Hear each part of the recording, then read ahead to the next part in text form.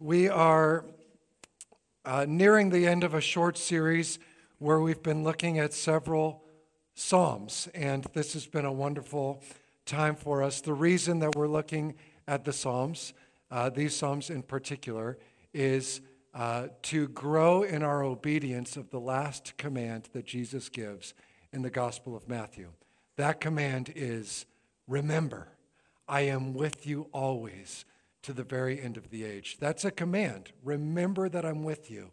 And the way Jesus remembered the Father's presence was with him, one of the ways, was by praying the Psalms. And so, this morning, we're going to look at Psalm 57. Psalm 57. It will be on screen. You're welcome to follow along in your own Bibles. This is a Psalm of David, and he writes, "Have mercy on me, O God. Have mercy on me. For in you I have taken shelter. In the shadow of your wings I take shelter until trouble passes. I cry out for help to God Most High, to the God who vindicates me. May he send help from heaven and deliver me from my enemies who hurl insults. May God send his loyal love and faithfulness. I am surrounded by lions. I lie down among those who want to devour me. Men whose teeth are spears and arrows, whose tongues are sharp swords. Rise up above the sky, O God. May your splendor cover the whole earth.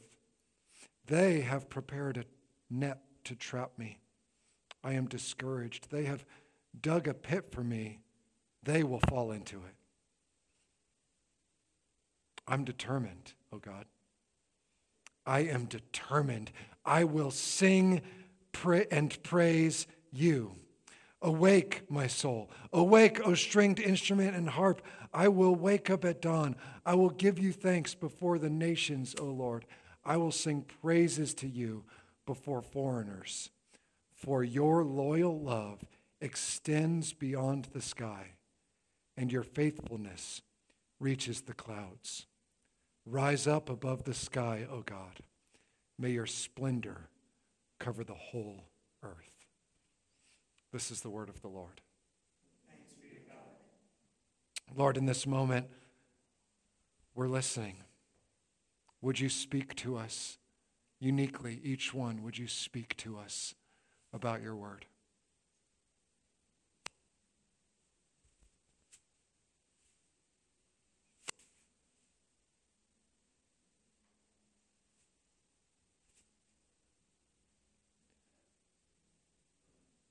Lord, you know our hope that we would learn to actively remember that you, Jesus, are with us, and that we would take shelter in your presence the way King David took shelter in you.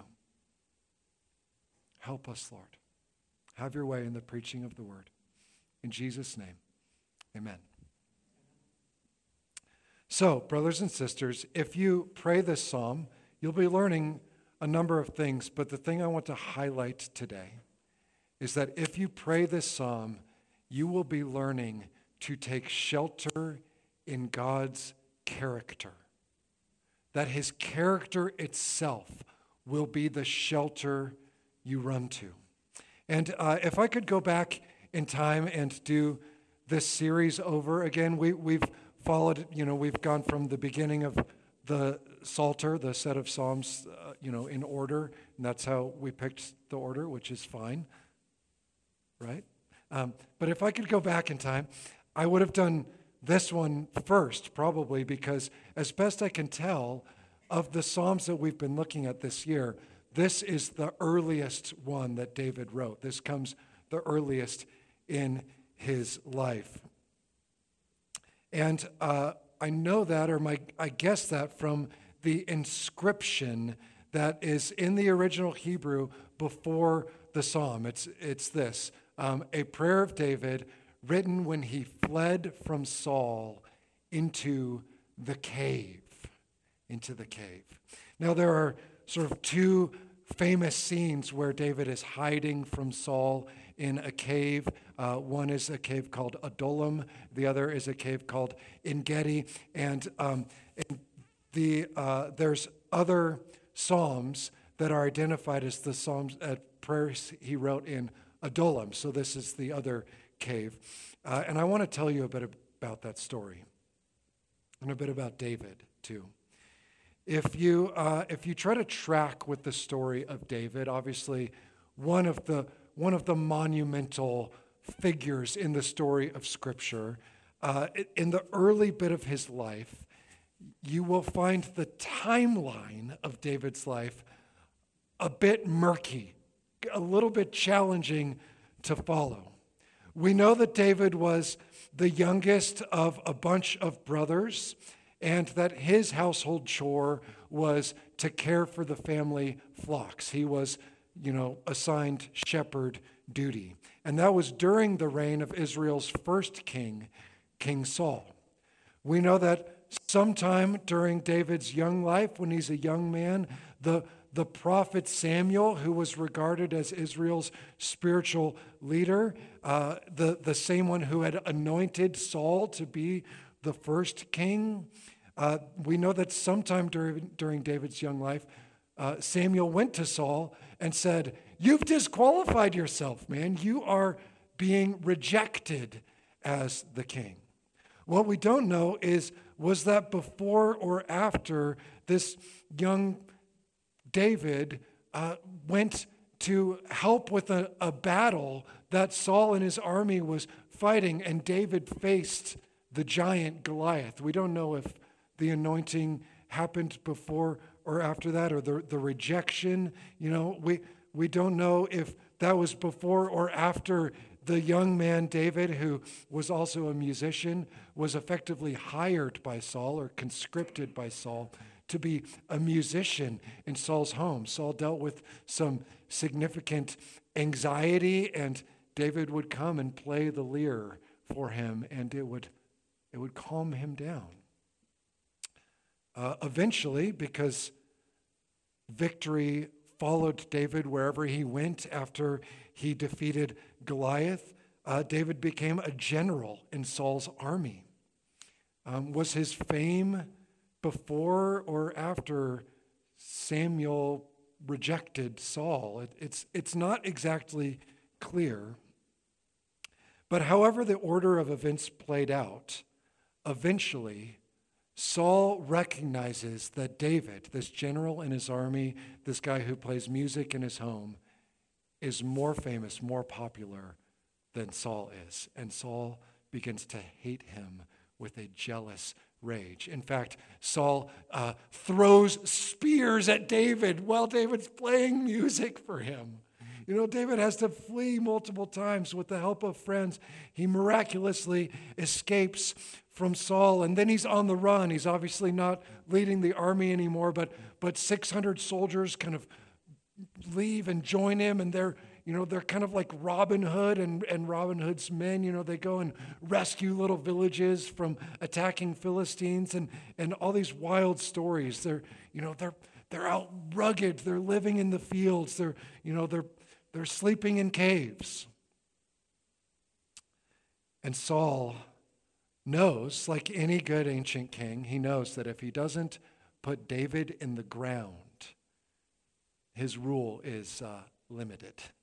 He knows it's going to end soon. So Saul is after him. This psalm that we just heard, Psalm 57, takes place, like I said, in the cave in En-Gedi.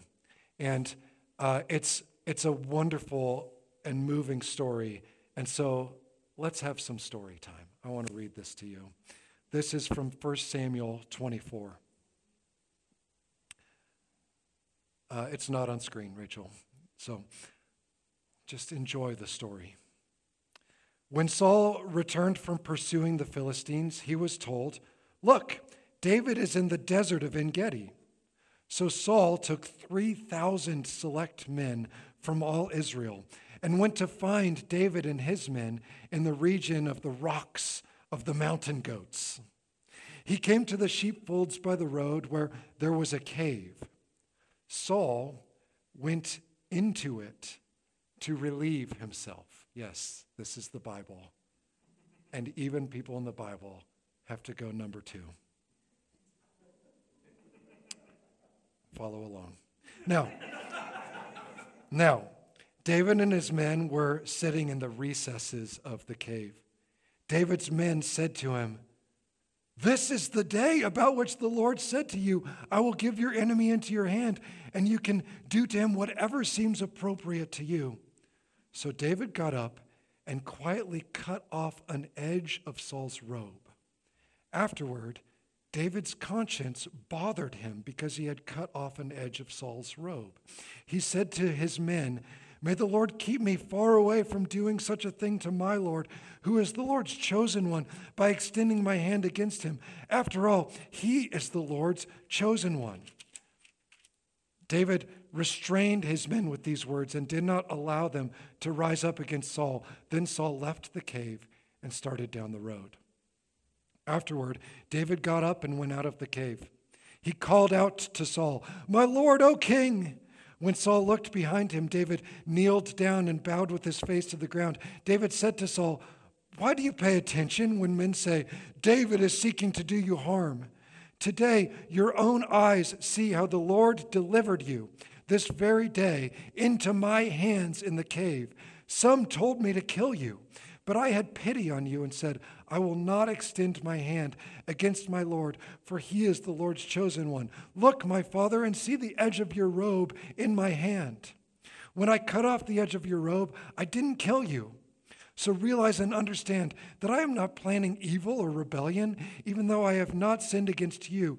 You are waiting in ambush to take my life. May the Lord judge between the two of us, and may the Lord vindicate me over you, but my hand will not be against you.' It is like the old proverb says, 'From evil people, evil proceeds.' But my hand will not be against you. Who has the king of Israel come out after? Who is it that you are pursuing? A dead dog, a single flea? May the Lord be our judge and arbiter. May he see and arbitrate my case and deliver me from your hands." When David finished speaking these words to Saul, Saul said, "Is that your voice, my son David?" Then Saul wept loudly. He said to David, "You are more innocent than I, for you have treated me well. Even though I have tried to harm you, you have explained today how you have treated me well. The Lord delivered me into your hand, but you did not kill me. Now, if a man finds his enemy, does he send him on his way in good shape? May the Lord repay you with good this day for what you have done to me. Now look, I realize that you will in fact be king, and that the kingdom of Israel will be established in your hands. Now swear to me in the Lord's name that you will not kill my descendants after me or destroy my name from the house of my father." And David promised Saul this on oath. Then Saul went to his house, and David and his men went up to the stronghold. That is, back into the cave. What a story. I mean, this moment, David is running for his life. Saul is out of his mind.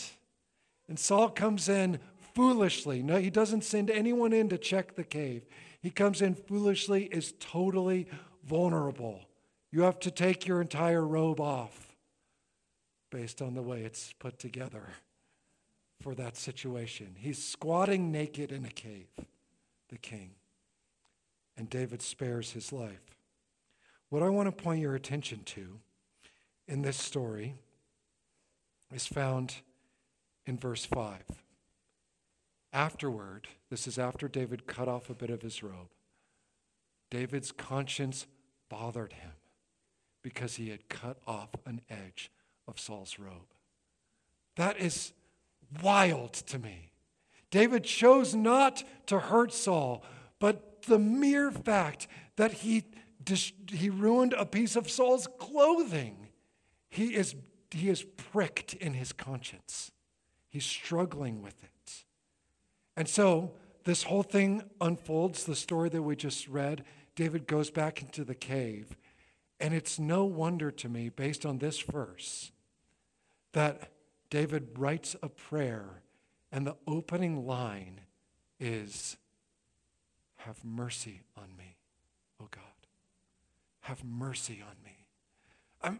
He is wrestling in his inner being with this sense of, I have done wrong. I should not have done that thing that I did. And there's not a lot about David's life that I can relate to. I'm not very brave. I don't have 600 mighty men, and I've never killed a giant. In fact, I could never even beat my dad in basketball, and he's bigger than me. But this moment, this feeling that he's feeling in his heart, it is so familiar. We often talk about bringing our sin before God. In fact, that's what we talked about last week in great detail. But what about those moments where there's something that's transpired in your life and you kind of did what you thought was the right thing or it didn't seem obviously wrong, but afterwards you are ruined by it. Someone pointed it out to you. You realized it inadvertently hurt somebody. You thought through it and realized, gosh, I should not have said that. That joke was in totally poor taste. Why did I do that? This is what happens to me, a few times a year, and you guys have been the victims of this. I get a text from you 90 minutes after we were supposed to be meeting. Oh no, it wasn't in my calendar, and then you feel like, I've ruined everything. There's this moment, and this prayer is so familiar to me. Have mercy on me, O God. Have mercy on me. Inner turmoil and the messiness of life. But in his prayer, David doesn't just stay in his inner turmoil. His disturbed conscience leads him to a meditation on God's character. And that is where he finds his shelter.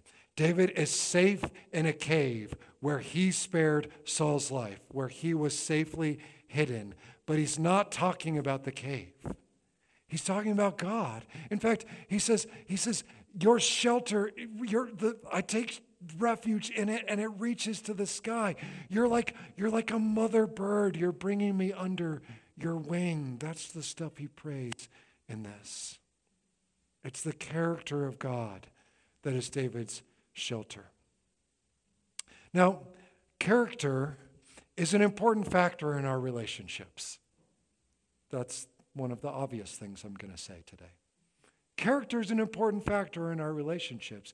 And there are many relationships in your life that you think you have the privilege and freedom to decide about that relationship based on the person's character. We live in an area, for example, this is one I'm conscious of often, where there are a bunch of wonderful churches. And, Stephen and I, we have to wrestle with the fact of, well, in a way, people are deciding whether or not to be part of the church based on our character. That's terrible news for me. Because you've got options, right? And you should consider the character of the leadership of a church when you're deciding to be a member. It's too late for you guys. But, parents, we want our kids to choose friends wisely. We want them to have peers of good character. We don't want them to fall into the wrong crowd. Perhaps when those of you who are married, when you were single and looking for a spouse, you were thinking about the character of the people who were your options. Your options may have been many or may have been few. Life brings different situations. But, perhaps you considered their character in some way before you made that big commitment to them. When I hire people, some of you are employers or you're in positions where you need to interview people and hire them. Their character should be a factor in that. Okay, I could go on and on. There are types of relationships where we factor in character. Many more relationships in our lives, in fact, probably some of the ones that we think we get to choose, are given to us regardless of the people's character. You didn't get to consider the character of the two people who are your biological parents. You know? You didn't, if you're adopted, you didn't get to consider the character of the people who adopted you. There are many, you don't get to consider the character of your mailman. You don't get to consider, you maybe choose if you're in a situation where you're choosing a school for your kids, there might be a couple people that you're thinking about their character, but you get all the rest of the people in administration and teachers thrown in. Some of them are great and some of them are jerks. That's the reality. There are so many more relationships in our lives where we don't get to choose. We just have to be in that relationship and deal with the character of the people. Now, here's the ironic twist. In those relationships in which you think you got to factor in the character of the people, the more you get to know that person, the more frustrating they become. That's the person that maybe the person you love most. Maybe you married somebody and their character was a huge part of why you fell in love with them. But then you get to know them, right? And in fact, their character is something that you have to be patient with for the rest of the time. And any other relationship of the ones I just listed, if you got to choose based on character, that person is going to be a gradual disappointment to you. That's the reality of it. Whereas those people who are foisted upon you, who you didn't get to choose, when they have a noble character, it feels like stumbling across a hidden treasure. Their character, every moment of goodness that you see in them, is a joy and a delight. Think about it. You get hired into a company, this person's your manager, you don't get any choice. If that is a good person, you love it. You tell your friends about it. You rejoice in it. Noble character in those relationships leads to gratitude and joy. So the question is, which sort of relationship is it with God? Which sort of relationship is it? I think in our pluralistic world that we live in, where basically the common mindset is there is a menu of spiritualities and you get to choose what you want. We treat our relationship with God like the first kind, where we factor in God's character into whether or not we will be in relationship with him. But if the things that the Bible says about God are true, here's the hard news. The menu is an illusion.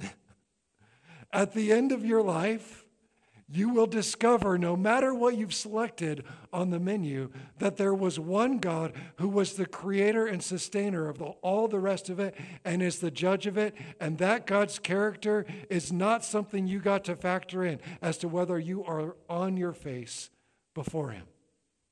Right?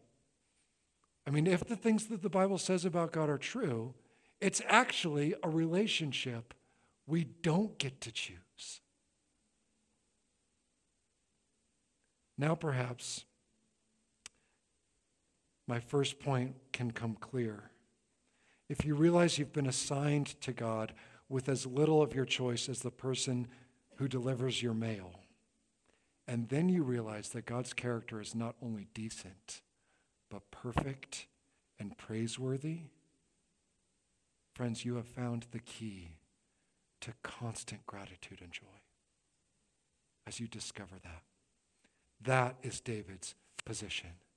In this psalm, David is basking in God's character. And there are two features of God's character that get repeated in verse 3 and in verse 10 that he basks in.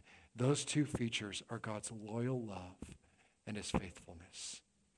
The Hebrew is chesed and emet. Chesed and emet. Now, the theology for this psalm can be traced to one of David's scriptures. You know, David only had the Pentateuch. He only had the stories of, primarily the stories of creation and Moses and the law, all right? That's David's scripture. He has that set of scriptures. And if you read through the Psalms, it's pretty obvious that there's one place where God describes his character, and David puts all of his hope on that being true. It's found in Exodus 34. It's this scene where God appears to Moses and tells Moses his full name. This is Exodus 34, 6 and 7. The Lord passed by before him, Moses, and proclaimed, the Lord, the compassionate and gracious God, slow to anger and abounding in loyal love, chesed, and faithfulness, emet. Keeping loyal love for thousands, forgiving iniquity and transgression and sin. But he by no means leaves the guilty unpunished, responding to the transgression of fathers by dealing with children and children's children to the third and fourth generation. That's David's whole theology there. Think about what he prays in his prayers. Deal with the wicked and let your loyal love be poured out on me. In Hebrew, chesed and emet are huge, significant words.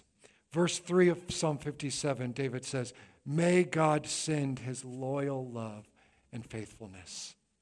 And again, near the end of the psalm in verse 10, he says, for your loyal love extends beyond the sky, and your faithfulness reaches to the clouds.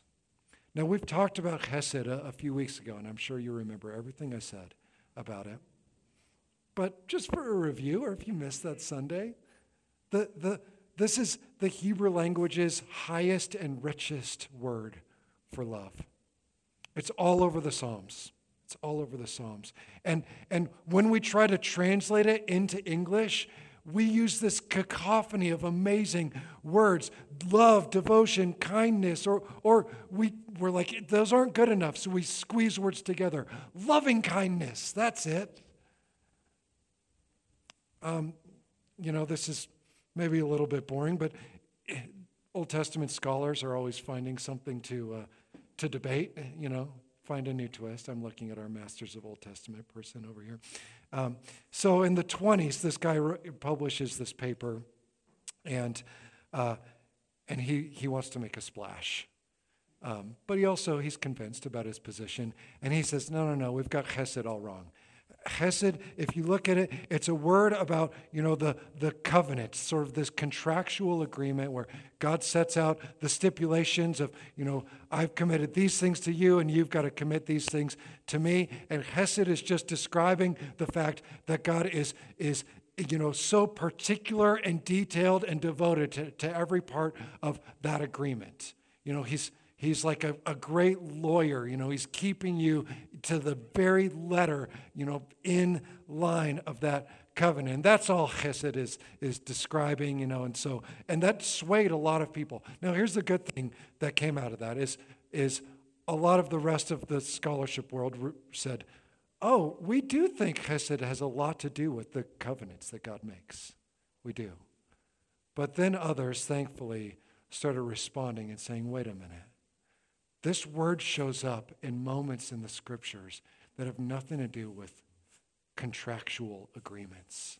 There's this great story at the book of Ruth, and this woman, Ruth, is a Moabite woman, and she's married into a Hebrew family, and then her husband dies, and her husband's brother dies, and her mother-in-law is destitute and needs to go back to Israel, and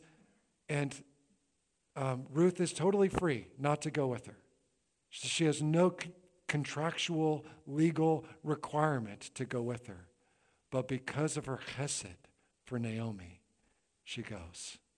She follows her home. There's many stories like that. There's a great scene at the beginning of the book of Jeremiah, which is this book of prophecy, where God is describing how he wooed the Israelites to make a covenant with him. And he says he basically set them up so that they were like a young bride moved with love for her groom, so that she would make the covenant commitment. The chesed is the love that leads to the big agreement. It's the fuel for the fire. And that's the love that David basks in. That's the passion that he puts all of his hope in the fact that God's agreement with his people is not merely like, well, I signed this thing a bunch of years ago and I got to stick with it. No, it's a constant passion for his people. He also puts his hope in God's faithfulness. Along with God's chesed, he also is abounding in emet, faithfulness. Now, this word often shows up as an image. It describes things. It describes pillars in the Old Testament. So we have a pillar in the middle of this room. And the faithfulness of this pillar is the reason we are all still alive this deep into the service. The ceiling hasn't collapsed because the pillar is faithful. Emet is used to describe the arms of a new parent with a newborn. So many of you are having babies right now. It's so cool. And when I hold your brand new babies, they feel like a jellyfish. My babies are big and heavy and like hold on to you. Your babies are just wiggly. And I find myself flexing muscles I didn't know I had because so that no matter what comes, your baby's not going to slip through, you know. You know that feeling. That's emet. That's the sort of love that God has. And faithfulness that God has. And that's David's hope. That's what he thinks about God's character. That's what God has said about his character. And that idea of God is unusual in David's day. I mean, think about what you might know about the gods of various mythologies, whether Egyptian or Akkadian or Babylonian, whether the Greek gods or the Roman gods. You know, you might think of Zeus and all those gods or whatever. They are a mixed bag. They're very much like just big, powerful people who get jealous and angry and fickle, you know, and they take things out on each other and they trick each other and they're trying to use us as best they can. And that's the more common conception of God. Here's what we do. We say, gods are just like us, only a lot stronger. And so we have to serve them. That's what we do all the time. But we do that to our God as well. We pray to God as if he's a big, strong version of ourselves. A dear friend, years ago, some of you will know who I'm talking about, but I won't say his name. I got to do ministry with him. He was a former police chief in Kansas. And he regularly conceived of God as getting his attention by whacking him over the head with a 2x4. That's a piece of wood, not a tube of something. That was how God got, that was his conception of God. God was a really good police chief in his mind. He envisioned sort of the best version of himself. And here's the deal. I cannot deny that much of the fear and guilt that follows me in my life is a result of my own imaginations of a big, powerful Mike Wright who's judging the little Mike Wright. All right? Let there be no mistake that the person who tries my patience the most is me. So, of course, I would conceive of God as being frustrated all the time with me. David doesn't do that. He leans on that claim that God made about himself in Exodus. Jesus makes a similar claim in the book of Matthew. He describes his character and invites people to trust him. This is Matthew chapter 11. Come to me, all you who are weary and burdened, I will give you rest. Take my yoke on you. Learn from me because I am gentle and humble in heart. That's the statement of his character. And you will find rest for your souls. For my yoke is easy to bear and my load is not hard to carry. And of course, the people who write the letters that follow in the New Testament, they bask in God's character. 1 John says, God is love. That's basking in his character. So that's the idea that is driving David. And when he feels that inner turmoil, what does he do? He goes back to that. He leans on that. He recites it. That's how we take shelter in God's character. Recite his character back to him. God doesn't need to know that his loyal love reaches to the heavens. You do. Recite it. Pray it. Gosh, even in this event with Saul, David, he experienced vindication.